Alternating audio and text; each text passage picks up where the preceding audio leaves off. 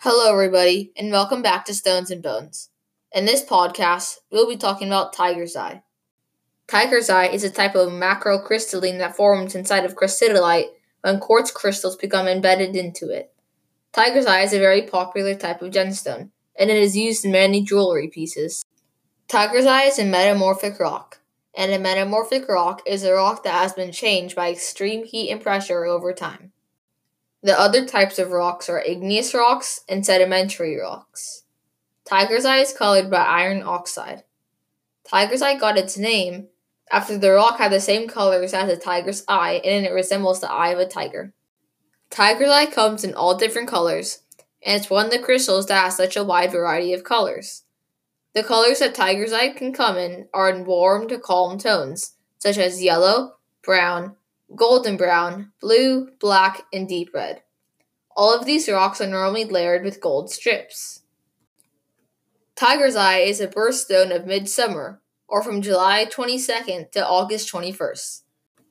Just like the last few subjects we've talked about, tiger's eye is pretty abundant, so the prices shouldn't go for too much. A 1 to 2 inch piece of tiger's eye can go for about $5 to $10. While a piece of tiger's eye about 5 inches can go for about $45. Some of the larger pieces of tiger's eye, a few feet long, can go for hundreds of dollars. A factor that also influences the price of tiger's eye is the age of it. For instance, a piece of tiger's eye that was a few billion years old would sell for much more than a piece of tiger's eye only 100 million years old. Tiger's eye can go from just an inch all the way to a few feet. Tiger's eye is made of silicon dioxide. Tiger's eye is mined, just like almost every other fossil and gemstone all around the world. But there are a few more important mines. The more major mines are in South Africa and Western Australia. One way that tiger's eye can become polished is putting it in a rock tumbler. You let that go for a while, depending on the rock tumbler, and it becomes much more shiny and beautiful. Tiger's eye really isn't faked, it's just too abundant, just like the last few topics we've gone over.